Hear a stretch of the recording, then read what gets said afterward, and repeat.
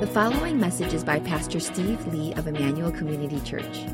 More information about the ministry of Emmanuel Community Church can be found online at www.emmanuelcommunity.org.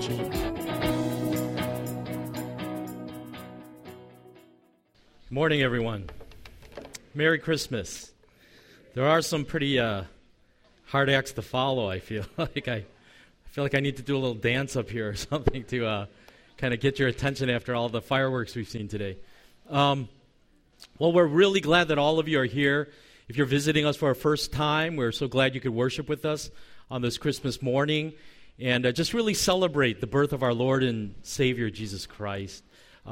Personally, and if you know me at all, you will know this about me. I love Christmas. Of all the holidays in the year, it's my favorite. You know, I think a big part of that is because of my mother. She always made this time of year special for our family. We, in fact, tease her that she's like the Korean Mrs. Claus, you know, because honestly, when it gets to be around Christmas, she just goes insane with the decorations. If you ever get a chance to visit my family, my parents' house around this time, you literally feel like you've entered the North Pole and entered Santa's workshop. I mean, I think one year we actually counted that she had set up over 12 Christmas trees in her house. Okay, it was like a forest in there, like a pine forest of Christmas trees. And I have these fond memories of just sort of gathering around with our family and opening up. If we could go to the next slide. Yeah. Is there a problem? Okay. Of opening up presents around the tree, and that was in our childhood, and now as we're in our adult life, we basically get all of our extended family together, several generations, including our in-laws. And can we go to the next slide? Oh, it is? Okay. So we'll just go on and let you guys catch up, okay? And so we basically gather the whole family together and have our extended family there. It's kind of crazy, but every year we even put on this Christmas play. You know, we do our own little private pageant in our family. And so like kids dressed up as shepherds, and I think Judah we put in a Panera a grocery bag and had him be a sheep one year and stuff like that. And so it shouldn't surprise you that my first child, Joy, we named her Joy, you know, and our second child we named Noel. So it's Joy Noel.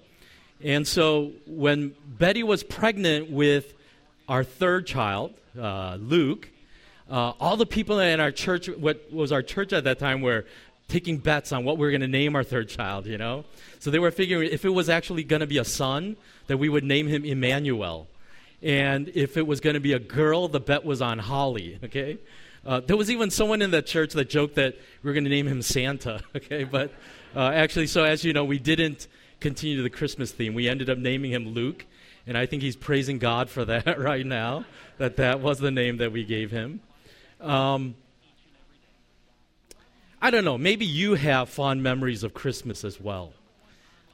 And I think we ought to cherish moments like that. But I also want to say that Christmas is ultimately not about dinner with family and friends, or opening gifts around a Christmas tree, or making snowmen and drinking hot chocolate. I mean, you know, chestnuts roasting on an open fire, these are great feelings to have around Christmas time. But as believers in Jesus, we celebrate for another reason, don't we?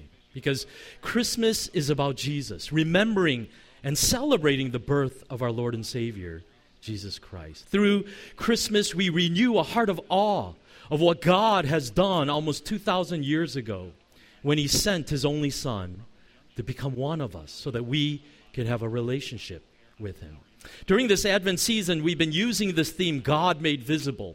And the reason why we chose this theme is because we acknowledge that living in this life, we often struggle with this sense of trying to know this God who is invisible, who is spirit, who we even the Bible itself will tell us we cannot see with our own eyes, and yet we're invited into a relationship with this invisible being.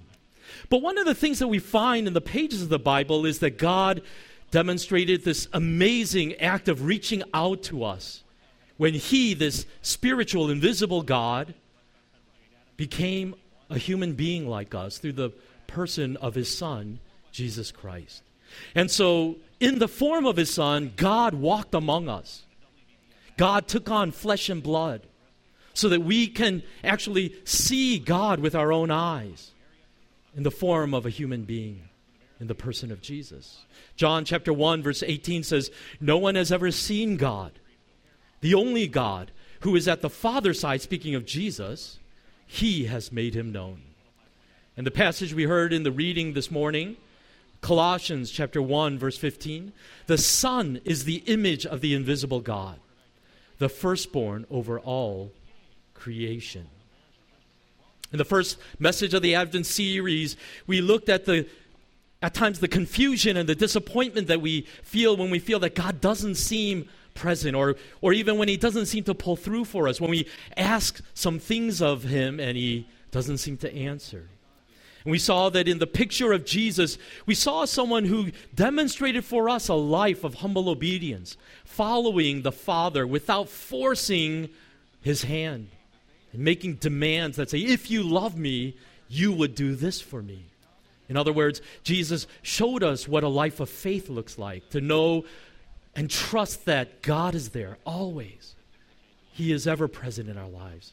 Last week, Pastor Peter talked about how we often can put God into a box of our own expectations and assumptions of what He is like or what He ought to be like. But through Jesus, we see the picture of a God that challenges those preconceptions and those ideas. Again, this theme that He is there for us. He is near to us, and He is intimately wanting a relationship with us. In Prince Caspian, the second book in C.S. Lewis's Chronicles of Narnia series, there is this, one of the main characters in this Pevensey family is named Lucy.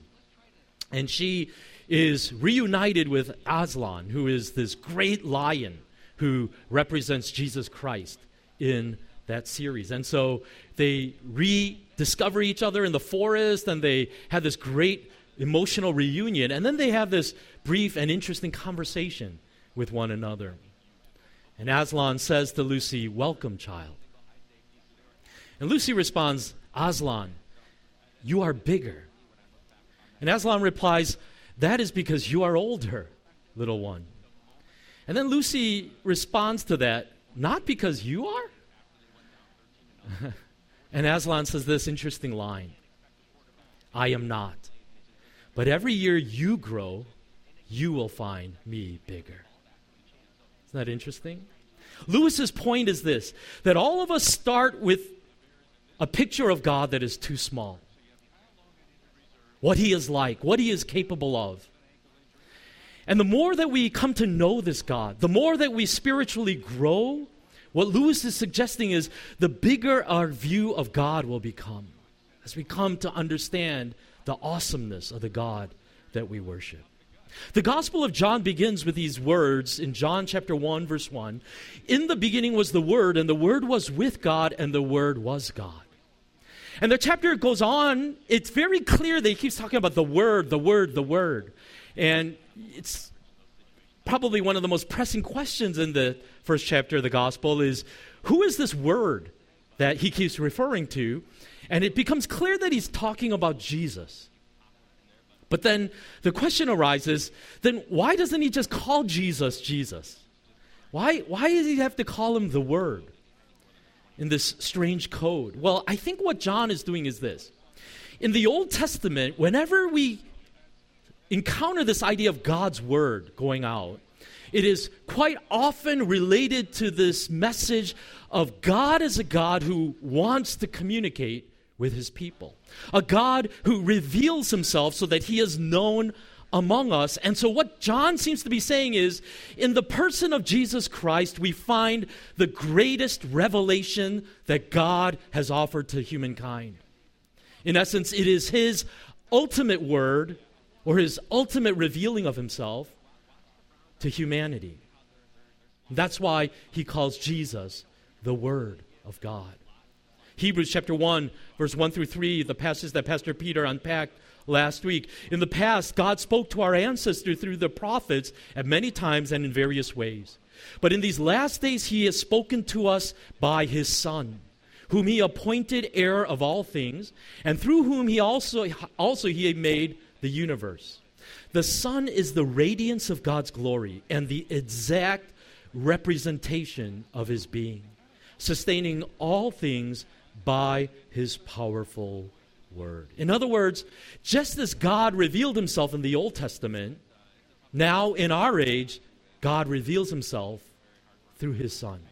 Through his Son. John chapter 14, verse 6 to 9, Jesus testifies of this in his own words. Jesus answered, I am the way and the truth and the life. No one comes to the Father except through me. If you really know me, you will know my Father as well. From now on, you do know him and have seen him. Philip said, Lord, show us the Father, and that will be enough for us. Jesus answered, don't you know me, Philip? Even after I have been among you such a long time? Anyone who has seen me has seen the Father. How can you say, show us the Father?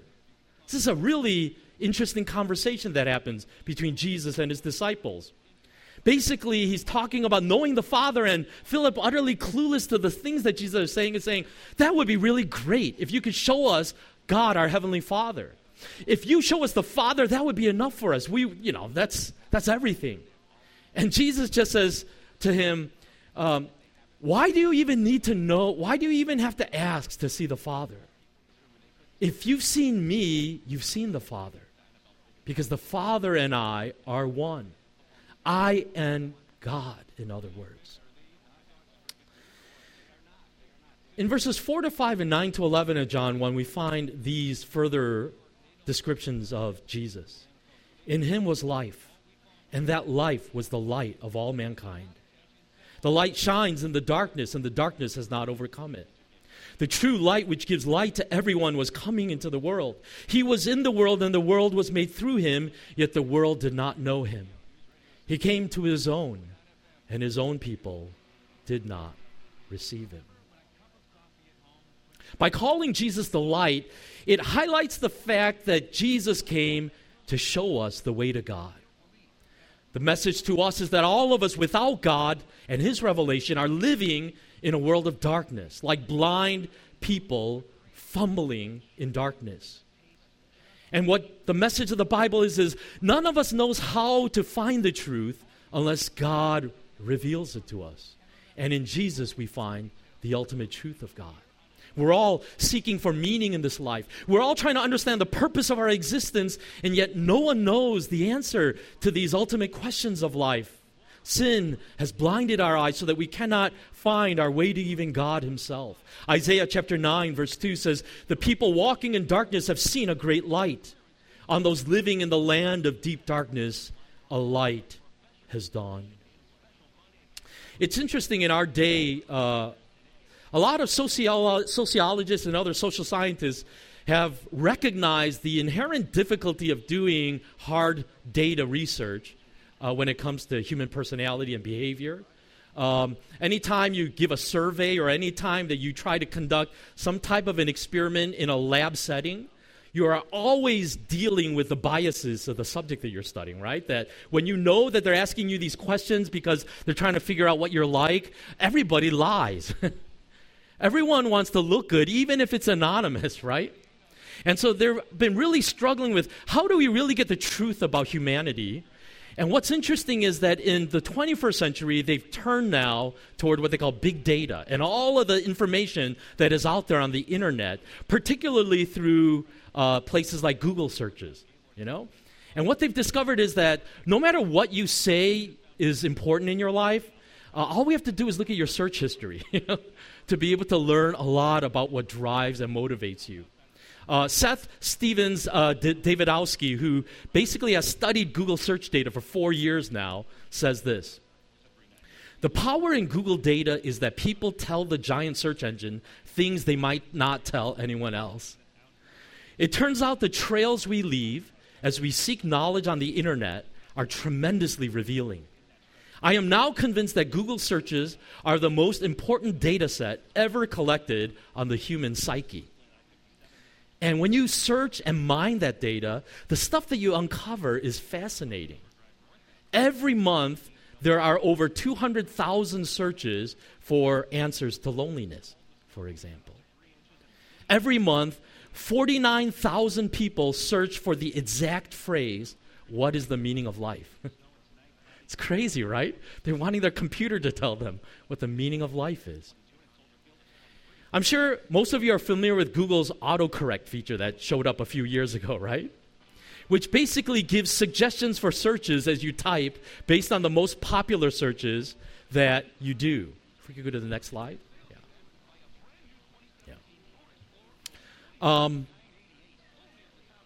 Autocomplete has given us this fascinating window into our fellow human beings, right? So, wow, that's what people are always searching for? If you actually enter "I'm 30 and I," it turns up some really interesting results. That some of the top ones, in the top 10 you find these answers. I have no career. I have, can we advance the slide? Yeah, okay. Is it still lagging a bit? Okay, all right. I have no friends. I hate my life. I feel lost. And they don't get any more positive than this, all right? Some of them, I know kids are in here, so I can't share some of the real interesting ones that I really wanted to share. And you can replace the age with any other age you want, okay? And the results are just as depressing, okay? And I think what these Google search results reveal to us is how dominated our lives are by our fears and regrets and confusion. And that's one of the messages that the Bible comes to bring us as good news, is that Jesus came into our world, a world that is groping in darkness and looking for answers, in need of light. And he came to shine his light on us. John chapter 8, verse 12 says, when Jesus spoke again to the people, he said, "I am the light of the world. Whoever follows me will never walk in darkness, but will have the light of life." It goes on in verses 14 to 17, and it says, "And the Word became flesh and dwelt among us. And we have seen his glory, glory as of the only Son from the Father, full of grace and truth.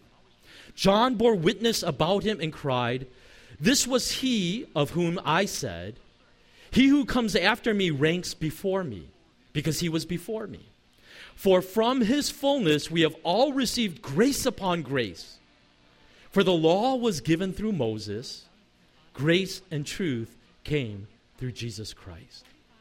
I think the most important and most amazing part of this Christmas story is it says that this divine Word became flesh and dwelt among us. In other words, the creator of the universe, the second person of the Trinity, became one of us and lived among us. You know that actual phrase that when it says, "and that Word became flesh and dwelt among us," that word "dwelt" is actually a very unusual and interesting word that John chose. It literally means to pitch a tent. To pitch a tent. In other words, it's saying, and the Word became flesh, and that flesh pitched a tent in our midst to dwell with us, to camp with us. Now, it's a clear reference to the tabernacle of the Old Testament, which also represented and symbolized the presence of God among his people. As I was looking at this, I thought, wouldn't that be so cool if I went around in this rotation and pitched a tent at every person's house at ICC? I mean, can you imagine how much better we would get to know one another if I were to do that? I mean, I might still do that, so don't be surprised if I show up one day and you see a tent in your backyard, you know? But you'd be kind of looking there and going like, wow, man, Pastor Steve is staying with us for a little while, you know? And you're kind of looking out there, seeing what I'm doing. and saying like, yeah, like what's he eating, and then what time does he go to bed? And I would hope that you would invite me in for some meals when you see me cooking hot dogs on a fire out there, and then we would have meals together, and I could see what you eat and what kind of arguments you get to as husband and wife. I mean, it's a fascinating picture, isn't it? This idea of somebody pitching a tent in your house and living with you and saying, let me really get to know you because I really want to be near to you. That's the fascinating and amazing thing that God did when he sent his son. He says that God set up shop right in our house and dwelt with us to show how incredibly intimate he wanted to be with us. That is why Jesus' name is Emmanuel, God with us. Throughout history, God has been demonstrating his desire to be near to his people. When he led his children out of Egypt, he led them with this pillar of fire by night and this pillar of cloud by day. And then he had Moses build this tabernacle, this great tent. And he basically said, this is like my house, and you are to light lamps in it, and you are supposed to put bread in there and bake bread freshly. And it's supposed to look just like anybody else's house. And every time you put that bread into the house, it's this reminder that God dwells there. He lives among his people. And then later on, when they finally settled down in the more permanent house of Jerusalem and the surrounding Palestinian countryside, he had Solomon build a temple. And he said, this is my house, the place which demonstrates my presence with my people. But what the Bible tells us is that in Jesus Christ, God pitched a tent and decided to remain permanently with his people. And his presence would never leave them, but he would always be with them. In verse 14, it talks about this glory of Jesus, and it gives reference back to the Shekinah glory that filled the temple and the tabernacle. But what's interesting to me in the Gospel of John is it says, in the Old Testament, the way that glory was displayed was through fire and smoke and light. It was actually something that terrified the people. They were afraid of it. And they couldn't get near to it, so everyone backed away. But in the New Testament, when Jesus appears, it says that the way that the glory of God was demonstrated through the house that Jesus represented was through grace, through mercy, through kindness. That's why when Jesus was born, the word of the angels to the shepherds in Luke chapter 2, verse 14 said, "Glory to God in the highest, and on earth peace to those on whom his favor rests." The message of Christmas is that God does not come with a sword raised or with anger in his heart. He comes with peace and mercy and grace to extend forgiveness to those who had turned their backs on him. And so Jesus represented that mercy and love in the way that he lived his life. We saw in the Gospels how even prostitutes and tax collectors and the greatest of sinners felt that they could approach this person who was holy and was perfect in righteousness and yet showed such kindness, such approachability, such humility that even the worst of sinners, the dirtiest of sinners, felt that they could come to this Jesus and find mercy there and forgiveness. This is the message of Christmas. It is the message of God's grace being extended to his people. And that mercy came at a great cost. Jesus needed to take on flesh so that that flesh could be crucified on a cross for your sins and mine.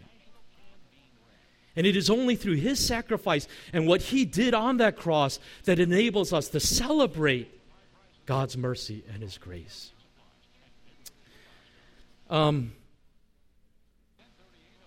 Some of you know a few weeks back I told you that I had sort of unexpectedly called into jury duty. And that's my actual jury badge, actually. I was juror number 238, And it was funny because the second I told everybody I was summoned for jury duty, it was this universal reaction like, oh, And then everyone would give me their 2 bits of wisdom about how to get out of jury duty. Go say this or say that to them. And like some of the stuff they were saying was pretty dramatic. Going like, did you say that to the judge when you went on for jury duty? But there was this kind of secret side of me that wanted to be on a jury. And so I was actually trying to do my best to answer the questions so that I would get selected. And sure enough, I did get selected to sit on this jury. And it was actually this criminal case. This guy, his house was raided by this special gang and drug task force up here in Lake County. And so they raided his home, and he pulled in while this team was doing the raid, the SWAT team. And it wasn't a SWAT team, it was a special task force. And he got out of the car, and he freaked out. And he started cussing out the cops, swearing them upside down, shouting at them, and pretty immediately they took him down and handcuffed him.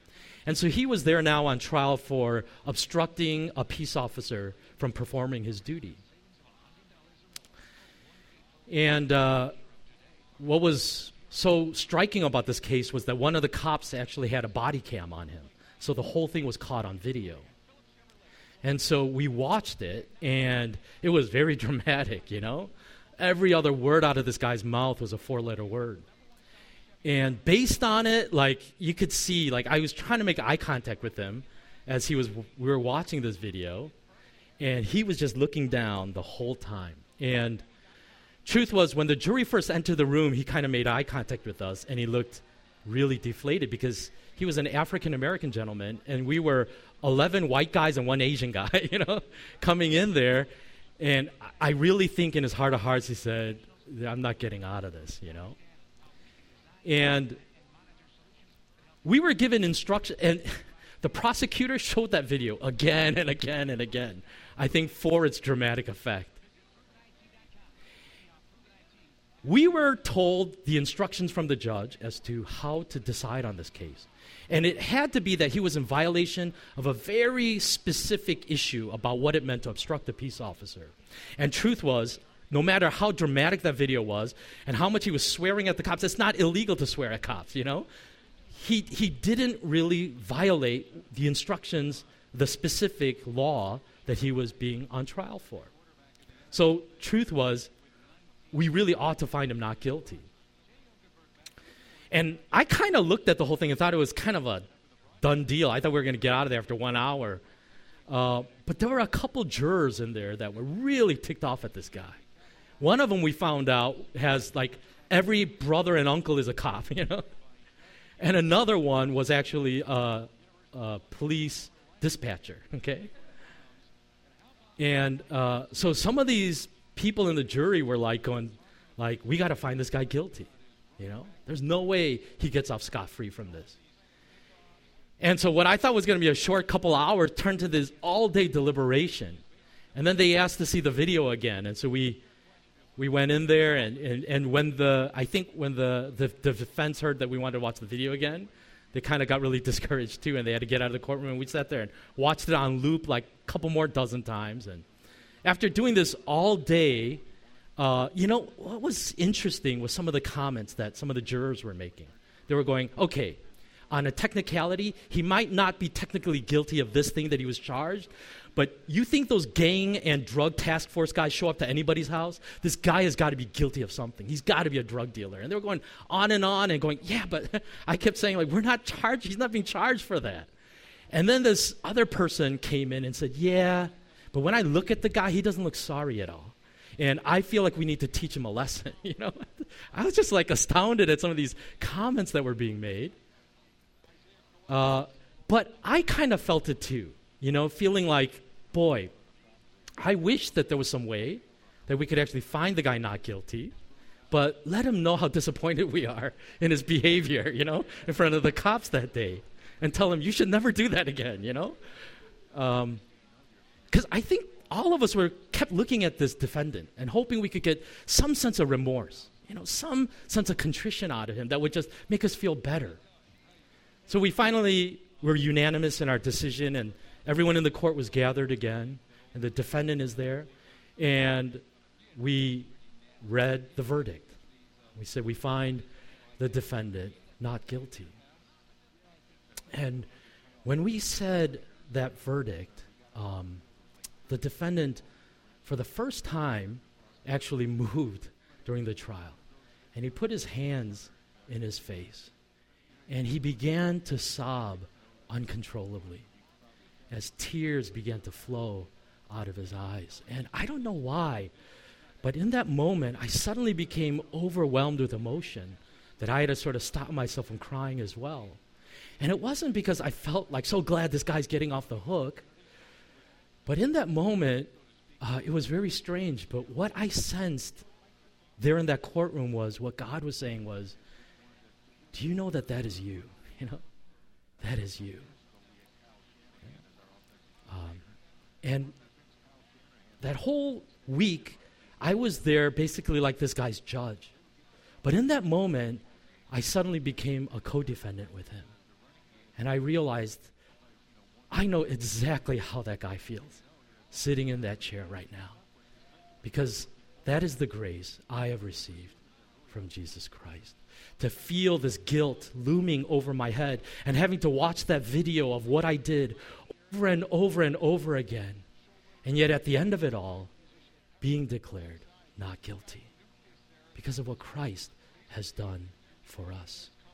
Philip Yancey says this: I grew up with the image of a mathematical God who weighed my good and bad deeds on a set of scales and always found me wanting. Somehow I missed the God of the Gospels, a God of mercy and generosity who keeps finding ways to shatter the relentless laws of ungrace. Grace means there is nothing we can do to make God love us more.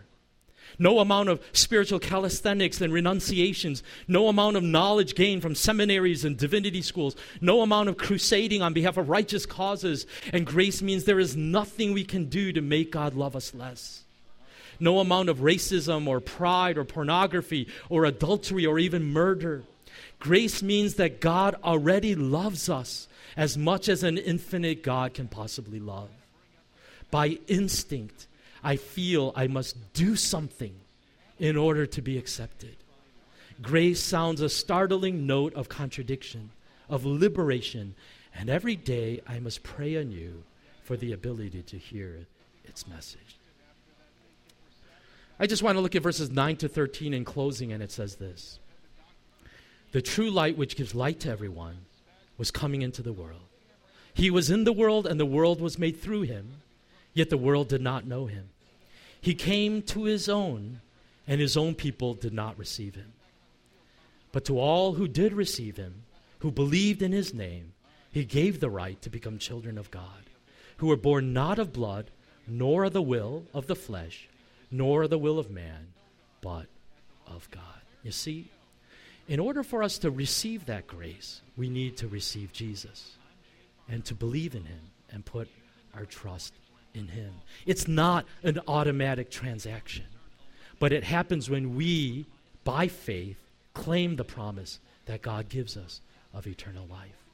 And if we do that, if we receive that free gift of grace, then we can know that we have eternal life. Let's pray.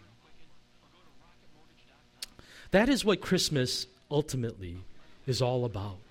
It is the message of God's grace reaching out to a lost humanity. And that is you and I, each of us, in our own way, fumbling through the dark, trying to find some semblance of what the meaning of life is. I kind of wonder what each of our Google search histories would reveal about the inner recesses of our own souls, the questions that plague you and haunt you.